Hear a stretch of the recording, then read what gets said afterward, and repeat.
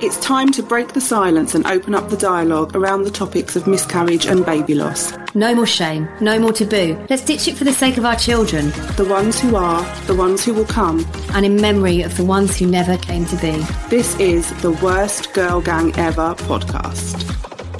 Hello and welcome to this week's episode of the Worst Girl Gang Ever. Today we're joined by Alicia Burnett, who I'll introduce you to her. I'll introduce her to you, but then she can tell you a bit more about herself. She's a Tommy's midwife. Wow, mate, that was convoluted. I know, right? Get your words out. So polished. Get your words out. She's a Tommy's midwife and also so fantastically is a co-founder of Black Baby Loss Awareness Week, which is coming up soon. So we wanted to get her on so that we can chat a bit about the Awareness Week, how we can all get involved and help out, and also what made you, what brought you to this community and doing all of the wonderful things that you do. So welcome. Thank you for having me. Pleasure. Not at all. Thank you for having me. I think I'll start with your last question. My memory's not great, so that's the question I can remember. So what brought me to the loss community is basically my own experience of loss. So I lost my little boy coming up to 6 years ago now. And I'm only very recently, maybe October of last year, I actually started speaking about my experience of bereavement. Before that, nobody knew really. Only people that had seen me pregnant or I'd announced my pregnancy to. And every now and then, it's almost like grief is like almost like a scab. And every now and then it gets rubbed or knocked and the scab breaks and you start to bleed again. So every now and then, my story would break through and I would disclose to somebody during a moment where I felt safe to. They were very, very few and far between. Wasn't very common, but every now and then I would disclose that I'd actually been bereaved. But last year I spoke at a conference and I didn't speak as a midwife. I spoke as a mum. I spoke as a mother that had lost a child, and it was a release. I felt okay. I felt free to speak about my bereavement, to speak about my son, my boy, my sunshine. I didn't feel like an oddity. I didn't feel like, oh, there's that girl who lost her baby. I didn't feel that way. Yeah. Because I took back the power. When you lose a child, being pregnant anyway is quite like a public thing. You can't hide it come a certain point. You're very, very obviously pregnant. So when you lose a child, that's very public as well. If you've gotten, I had him when I was almost term. So I was very obviously pregnant. So public pregnancy, public loss. Yeah. And I was a student midwife at the time. When I went back to my studies, I hadn't thought about how I was going to tell people. That wasn't part of my planning of going back to my studies. It wasn't about them. It was about me, that I felt ready to go back to my training. So I remember on my first day, somebody asked me, so what happens is, so you're a nurse, you'll know that the course is about 3 years long. 3 years if you don't have any interruptions. If you have a baby or two, it takes longer, or if you need to step off the course for any other reason. So I actually joined a different cohort to the one I started my training with. And of course, the question was posed to me, how come you stepped off the course? And I just said, because I had a baby, oh, how old is he now? He goes, oh, actually, he passed away. And I didn't consider that me being so honest could stop somebody else in their tracks. Because it was my reality. It was my life. It was the truth. Yeah. And I learned very quickly that not everyone can handle that. Yeah. Even a bunch of student midwives who presumably this wasn't alien to, right? Now, this is where I get myself in trouble because I'm very honest. We love that. We are too. Crack on. So nobody I can't say nobody, can't make any generalizations, but generally, you want to train to be a midwife to help women and birthing people and families grow their families. Yeah. And that is very much what is written in personal statements. It's very much what any reading you do prior to starting the course is geared towards. It's about helping people have babies, supporting them on living babies though, right? Exactly. But that's not all the job is. No, of course not. And I don't think, it's bringing something else up now. When I was going to interviews for this course, I actually brought up, so everyone that was there to interview was in a room together, and we had a student who was actually on the course that we could ask questions to. And I asked him, so what do we learn about when a baby dies? I know that we're going to learn about pregnancy, the mechanics, the biology behind it, the progress of pregnancy, how to care for women. But what happens when a baby passes away? And the whole room fell silent, and I felt all the eyes on me. Alicia, when you asked that question, was that before your son had died? Before. Wow. Because I'm a realist. Yeah. Had you known other people that had been through it? No, I was a pediatric nurse before. That's what it is. Okay, yeah, of course. I really always gravitated towards the babies. Babies that had life-limiting and life-threatening conditions. I just instinctively would bond with those babies and parents, and I would always be the one allocated to look after those babies because, unfortunately, a lot of them, their lives weren't very long, and I wanted to give that extra. I wanted to give the extra, take the pictures, look, this is what he did today. I've always wanted to do that. I've always done that naturally. So I asked the question because it was a naturally occurring question for me. But I felt like you've really put your foot in it now. Did you feel that everyone thought you were being unnecessarily morbid? Yes. Yeah. Yes. Yes, very much so. Anyway, I didn't end up going there. I didn't get a place anyway, whatever. Went somewhere else. So when I came back after losing my son, very sorry for everyone listening. I know this is really hard to follow this story. This is just how my mind works. I'm very sorry. That's okay. So I went back to uni after losing my son. I was very open about what had happened, was met with a very negative, and it was not even just, oh, I'm so sorry. That's fine. I can live with that. It's the gossiping. It's the trying to find out what happened to him, what the circumstances were. So this individual went to someone in my original cohort to ask what had happened. And that felt like a knife through my chest. It was such a violation of my privacy. Just met you. I've told you something really personal, and your response is to dig deeper and try and find out like it's some sort of frivolous gossip.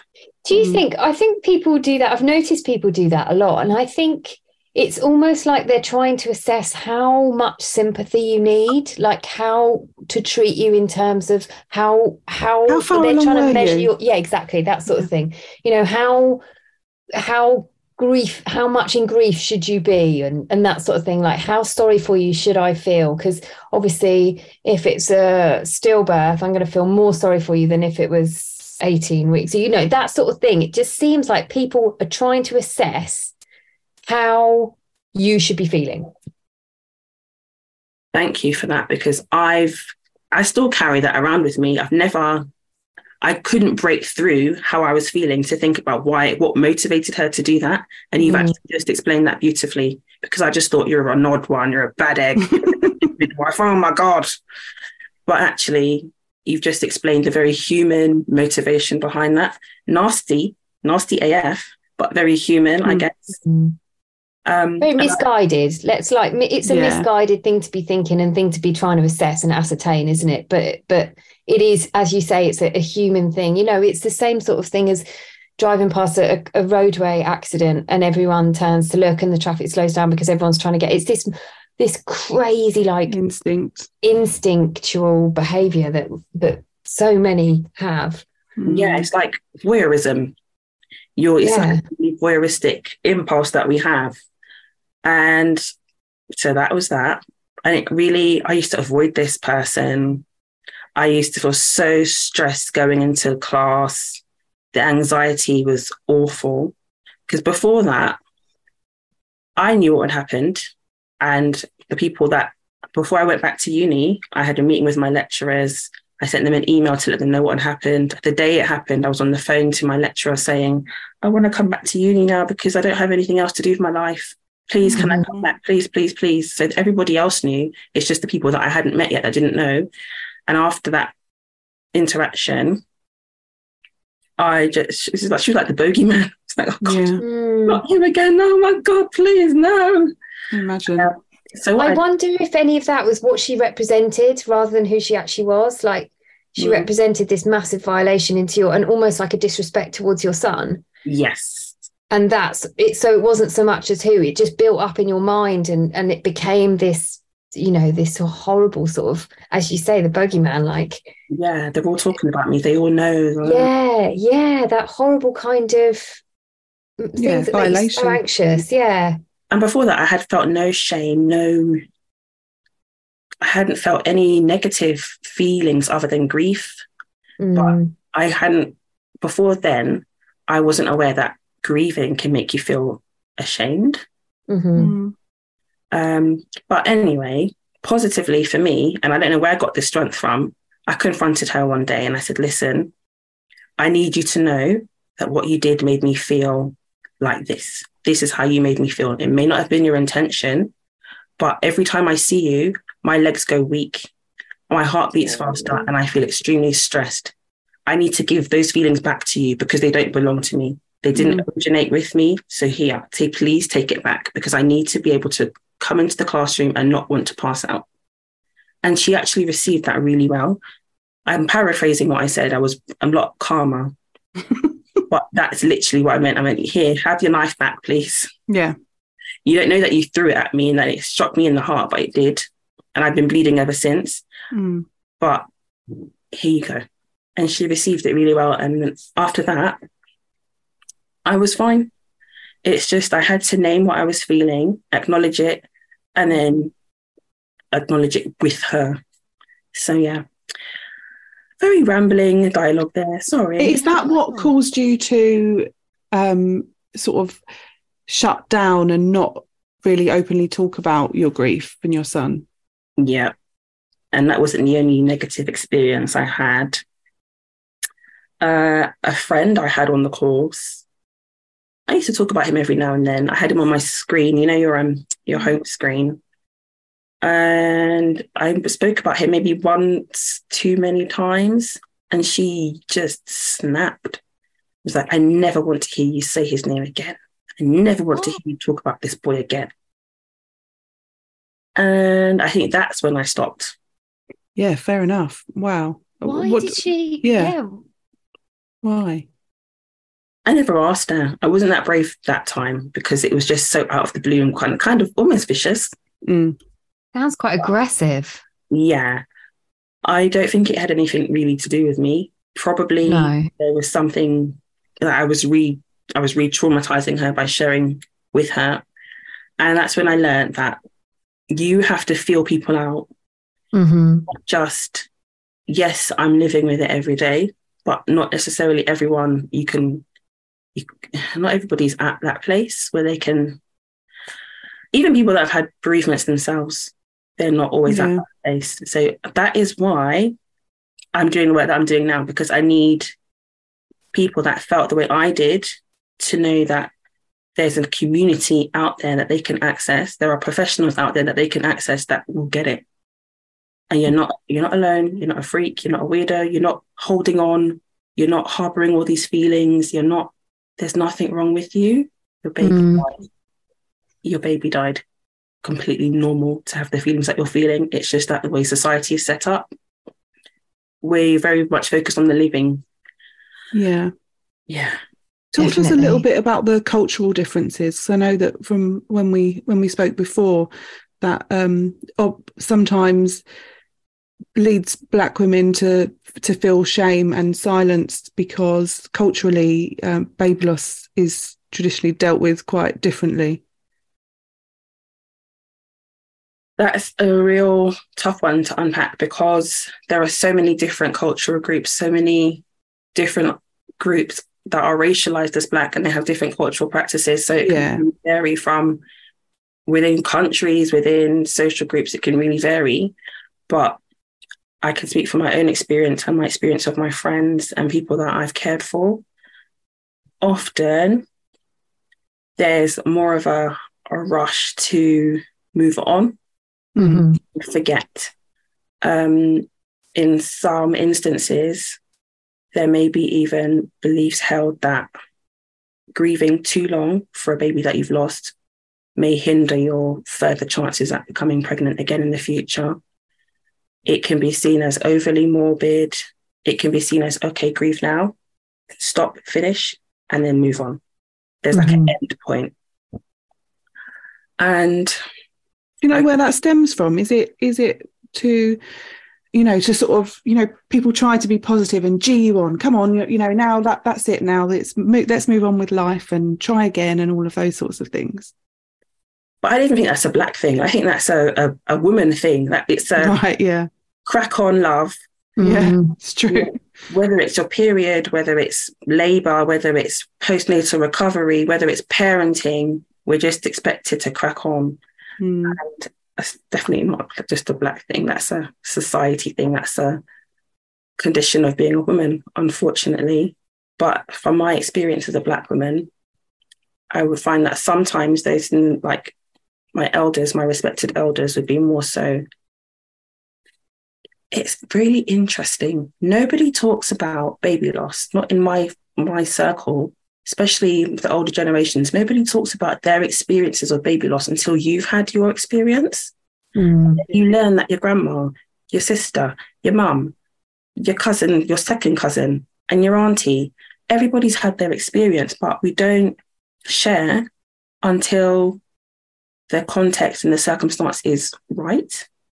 I think that's not perhaps just a Black thing. I think that is a baby loss thing, because certainly for me, I didn't find out that someone very close to me had loss until I lost. Like everyone comes out of the woodwork, don't they? Yeah, and just that happened to me, and you just think, bloody hell, like, why don't we talk about this more? Because I would love to have been there for people when they were going through it, but you can't be there for someone if you don't know that you need to be. Exactly. And that's part of the problem, isn't it? That we don't know how to share that we don't feel comfortable to share without judgment, so we don't share at all. And especially when it's met with people trying to minimize your grief and get you to move on and things like that, that's just stops you from sharing it in the first place. Absolutely. I have to agree there. Yeah. And so, Alicia, tell us about how you started the Black Baby Loss Awareness Week. So I mentioned earlier that I spoke about my son openly in public at a conference last year. Yeah. And then I started to work at Tommy's a few months later. And Tommy's have a specialist support service for Black and mixed Black heritage women. And that's the service that I primarily work on. And a lot of the calls we receive, obviously, are from Black and mixed heritage women. And a lot of the calls are about, because Tommy's is a baby and pregnancy charity. And we one of our main focuses is on miscarriage and baby loss. And because that's what we're known for, a lot of the calls are about that particular topic. And call after call after call, I'm finding that women from my own community don't know a lot about the services that are available once you have lost a baby, or if you want to conceive or have another baby after loss. So that is why that was a revelation for me, that a lot of the Black community aren't aware of the support services that are available. And that makes me really sad, because it's because of those support services that I'm here today. I have a very supportive family, but I also accessed a lot of support from bereavement midwives, perinatal psychologists, family liaison nurses, hospice. I could go on and on and on. And when I run down this list of support services that exist, organisations like the Miscarriage Association, the Ectopic Pregnancy Trust, I've never heard of those. I've never heard of organisations. I didn't know that they exist. So I had the idea to start Black Baby Loss Awareness Week because I want to raise awareness of the support services that exist within the Black community. Mm-hmm. Black women are more likely to suffer from miscarriage and stillbirth. God knows what the stats are for ectopic pregnancy, because as we know, data collection is really super patchy. Yeah. On a whole. So I want my community to know that, yes, you are more likely to have these experiences, so you should have equitable access to the support that's available. Mm-hmm. I'm only one person. The service that we have at Tommy's is only so big. We can't do it through that service alone. So I needed to start something bigger. So, the Warrior Ship, we wanted to come and tell you a little bit about it, didn't we, Bex? And in case you're already going, why? We don't want to know about a fucking ship. The Warrior Ship is our online membership for warriors in this community. It's packed full of stuff. So we just want to tell you about some of the stuff. All of the content from all of the courses that we ever run is in the Warrior Ship. So there's loads to get your teeth into. And we are also developing modules for what happens after. But not only that, we've also got a ton of educational workshops running once a month. In the coming months, we have got body positivity workshop, gratitude workshop, and loads more. And on top of that, we also have a resident mental health specialist. And on top of that, as if that wasn't enough, there's 13 events every month. And there's stuff popping up all the time as well that other people are organising that you can be a part of. So it really is thriving. And all you have to do is head to the link in our bio or visit our website and you can be a part of this too. We love to see you there. And while you're talking about the stats there, is it still miscarriage? Black women are 4 times more likely to go through miscarriage? I think it was 43% more likely for miscarriage and over 50% more likely for stillbirth. And Shocking, why do you think that is? No, I'm just gonna speak freely. There are a constellation of reasons why. Accessibility to healthcare services, particularly. So it's not just Black women, actually. It's Black women and women that are impacted by social deprivation. So if you happen to be Black or mixed Black heritage, and you happen to live in an area that is socially deprived, socioeconomically deprived, your risk of stillbirth, miscarriage goes up considerably. So these are because you don't have the same access to postnatal stuff or generally prenatal. Yeah. And neonatal death, actually. These groups are more impacted by neonatal death also. If you live in conditions that are not conducive to good health, you are more likely to have morbidity. So morbidities are like disease or, for example, diabetes, hypertension, XYZ. And do you mean things like damp, like poor housing? Or it can be poor housing. It can be, we're already in a cost of living crisis. But even before that, people that are more socioeconomically deprived, they're not going to be able to afford the foods that keep us healthy. So access to adequate living conditions, access to healthcare, information that is in a format that they can actually understand. And the links between some community groups and healthcare professionals is really poor. There's no trust there. So if you have factors like that are impacting the way you live your life, your childbearing years, you are going to have poorer outcomes. And there is also the issue that I cannot avoid of systemic racism, institutional racism within maternity services and healthcare overall. There are so many examples of policies, procedures, staff, attitudes, and values that impact negatively on people that do not identify as white. And those will affect our health outcomes and our pregnancy outcomes and the health and well-being of our babies. And can you give us an example of that institutionalized racism? So, for example, if I'll take something really basic. So, BMI, dependent on your BMI, you can, if your BMI is considered to be high, it can impact your access to something basic like a birth center, or it can put you on a pathway for extra scans, or it can impact your access to X, Y, or Z. It can mean that you're prescribed a higher dose of folic acid in pregnancy. It's so many different things based on BMI alone.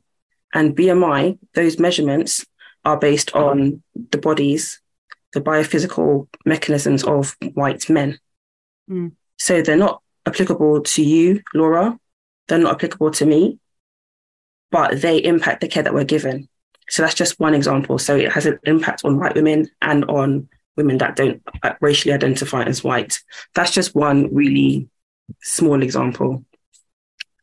Another more harrowing example is that there are countless examples where Black women have reported that they've been denied pain relief during labour, or their reports of pain have not been believed. There are circumstances when you're pregnant where you having in an immense amount of pain can mean that your baby's in danger. If you're not listened to, you could end up losing your baby. You could end up losing your life. And why are they being denied this pain relief? Because there is a belief, and quite recently it's been found in the US that medical students are being taught that there's a belief that Black people tolerate pain more better. We have a higher pain threshold, pain tolerance. So if you go into a maternity unit complaining of pain, nobody's listening to you. You could potentially be having a placental abruption. Your baby could be dying. You could end up with a stillbirth because no one listened to you. That is an example. That's being taught. That's being taught to med students. That's being taught to med students in the US. And I find that a lot of the stuff we do over here is modelled on stuff from over there. Well, I have to say, I'm very pleased to say that when I did my training, I didn't learn that. And, we are learned to, it's someone's perceived pain. And we score it 1 to 10. And there was never any sort of generalizations on certain people, thankfully. Another example is we are taught that cyanotic infants go blue around the mouth. They've got blue lips. But if you... What does cyanotic mean? So...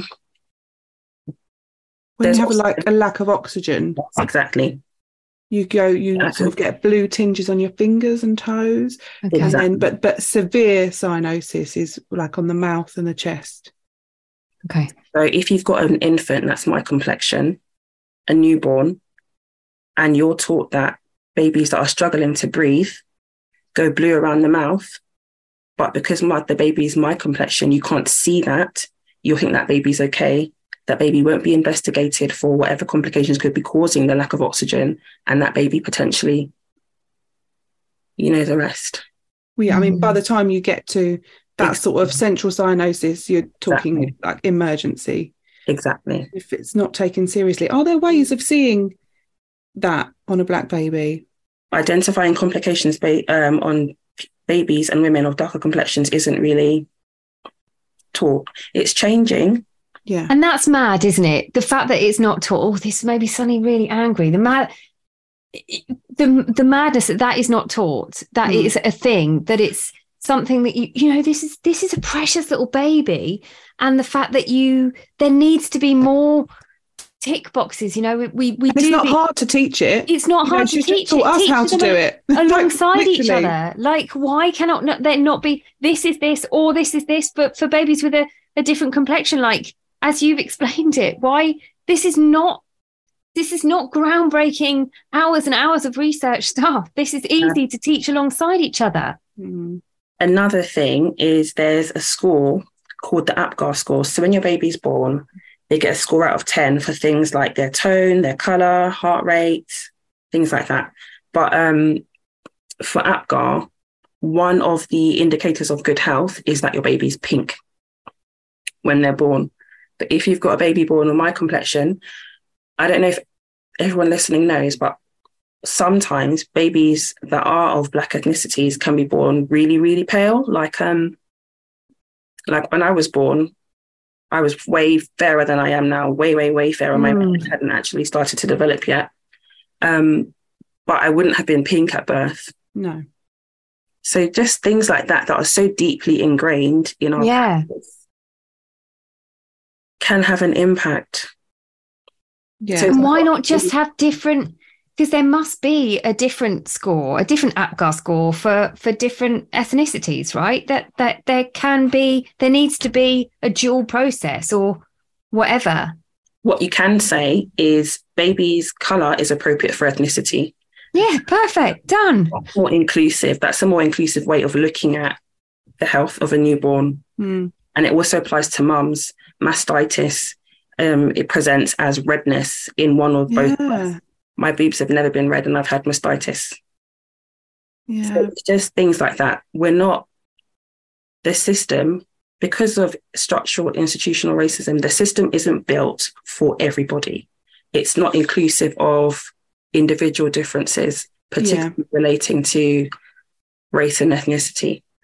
If you've got health professionals with an ounce of like sense, then actually those things should be covered, right? You know, people will do those extra checks and they will write things a certain way and they will ask more questions to get more clarification.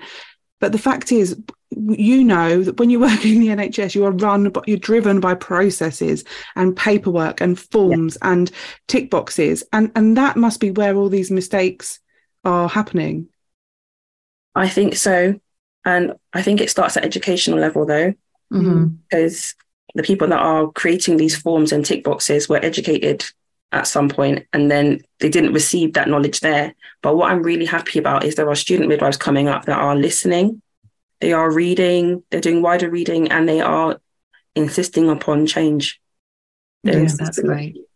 That is great. Yeah. I think that the thing we were talking about structural, racism within structures earlier. And I think the thing is that we need to restructure this, right? We can rewrite this stuff. This is not beyond the realms of possibility to dismantle this whole topic and the whole structure and rebuild it in a way to be more inclusive and to erase that, that racism, that kind of, what was it? Oh, that like really it's almost a casual racism because everyone does it. It's like without realizing that you are being so, like Laura, what you told me about plasters earlier. We're talking about how plasters are something that you would not, that we would never even have considered that until a few years ago, and things have changed thanks to like the Black Lives Matter movement during lockdown. But before that, you went into Boots, you couldn't get a plaster that represented your skin colour, could you? No. And that is why representation matters so much. So much. It's why you need people from all groups to be in all spaces. It can't be dominated by one group because then there is no diversity in any of the output. And it's another reason why I wanted to start Black Baby Loss Awareness Week, is because I didn't really see myself represented. It took me so long. Another reason it took me so long to talk about my loss is because I didn't see anyone else like myself talking about their loss experiences. And now that I'm in that space, or got my toe in that space, dipped my toe into the space. You've got your toe in that space, mate. You crack on. I'm now being introduced to so many Black women, Black parents that are doing this work. And I don't feel alone. I don't feel lonely. I feel like I can share and I can spread the information that I'm gaining through the job that I do with Tommy's. And I can share through my own personal experiences with people that understand, that aren't going to look at me like I'm crazy, who aren't going to turn around and gossip, who aren't going to make me feel ostracized, who are going to join forces with me and help us get this information out into the Black community. Yeah, it's fantastic what you're doing. It is brilliant. And I think because like being able to identify with the story of someone else is great, right? But being represented by someone who looks like you or sounds like you or has from the same background as you is so much more validating, because it really does make you feel like you're not the only one.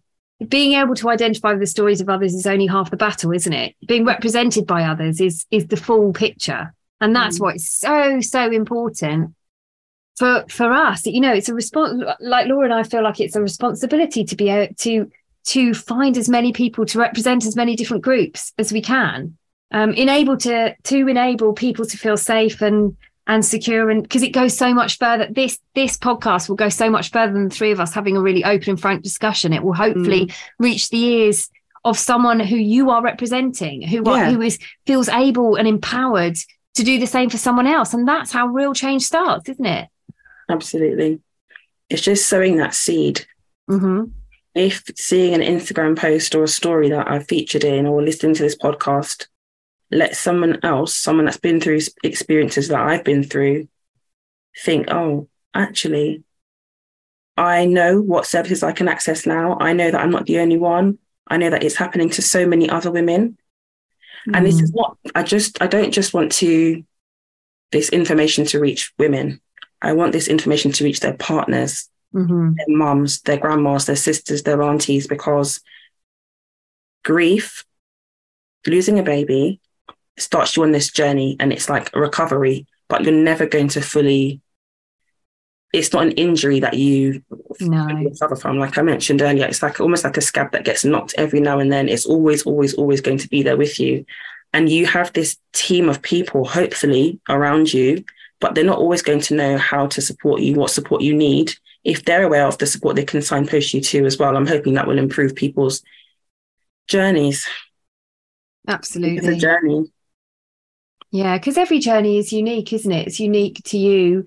And it's with a different lens. So you have a different lens from your education provides you a different lens, where your location, where you were brought up, your viewpoint, your religion, all of those things go towards making this lens through which you see the world. And even if you've experienced the exact same thing as someone else, the way that you deal with it and the way that you grieve from it and the way that you start to be able to cope with it, it's going to be completely different because you are two completely different people. And I think the more that we can take that on board and treat everyone as individuals, the more we will be able to provide that individual care to suit that person on an individual basis. And I just think it's so important to listen to what people want, to meet them where they are, and to listen to what they want and to act on that rather than what we think they should want or what we think they should do. It's just about being aware of how we support each other best. Yeah, absolutely. And tell us a bit about Black Baby Loss Awareness Week. So it's the first year this year. It's in May. Am I right in thinking it's the week of the 15th of May? Yes, it's the week of the 15th. So the 15th to the 19th. We're putting together the final program now. We're going to be talking about things like how to, when you lose a baby, when you go back to work, what kind of support are you entitled to at work? Because I feel like, I know actually that a lot of people that lose a baby, when they go back to work, it's part of that whole get on, move on, go back to normal thing. But actually life's not normal anymore, and you do need an additional support. And there are things that you're actually entitled to on a statutory basis. And these things, I've been looking into this stuff and I'm like, what? I didn't know that. For example, if you have a stillbirth is classified as losing your baby after 24 weeks of pregnancy. You're actually entitled to full maternity leave. Given that you were entitled and pay. Exactly. Given that you were entitled to maternity pay in the first place, you can actually have maternity pay for the whole time as well. But who knows that? Those are things that can support you on your journey. Because if you're worried about getting back to work quickly because you've got bills to pay, that's an added pressure at a time when you're already so vulnerable. But if you know that you can actually take your full maternity leave and full maternity pay, gives you a bit more breathing room, a bit more space. So those are the kinds of things we're going to be sharing. We're also going to be speaking to a bereavement professional, because there are so many of them out there that I want to introduce the audience to people that you may come across in your bereavement journey. And I'm also going to be signposting to so many different resources, including yourselves, because not everyone wants to go to sit in a support group. You can do that virtually, you can do it face-to-face if you want, but also people need to listen or like to listen to podcasts, or they want to be able to go to a website and peruse the content at their own leisure, or they want a physical copy in their hands, or they just want a PR code that they can scan and look up the information when they're ready. we all grieve differently. We can all absorb information at a different rate. I want to just put it all out there, signpost to all of it, and you can pick and choose what is right for you. And how can our listeners help raise awareness and spread your message? So it would be fantastic if you could follow me on Instagram. So my Instagram handle is @midwife_Alicia. And you can also follow the Black Baby Loss Awareness page, which is @Black Baby Loss Awareness on Instagram. We're both sharing the content that will be coming up. We really start promoting very heavily the beginning of May. So just keep your eyes peeled on those 2 Instagram pages. We've got lots and lots coming up. Brilliant. Well, we will certainly be sharing your content and just raising as much awareness as possible for your amazing initiative. We think it's incredible. Thank you so much for joining us and being so open and honest and frank. It's obviously a topic that, as 2 white women, we find really we don't really know sometimes how to approach it. So thank you for making it so easy for us to chat so openly as well. You're very welcome. These are heavy topics, and you've made it easy to actually just be open and honest. So thank you. No problem at all. And keep in touch, won't you? Definitely. All right, lovely. Wonderful. Take care, Alicia. Look after yourself. Keep in touch. Bye. Talk to you soon. Bye.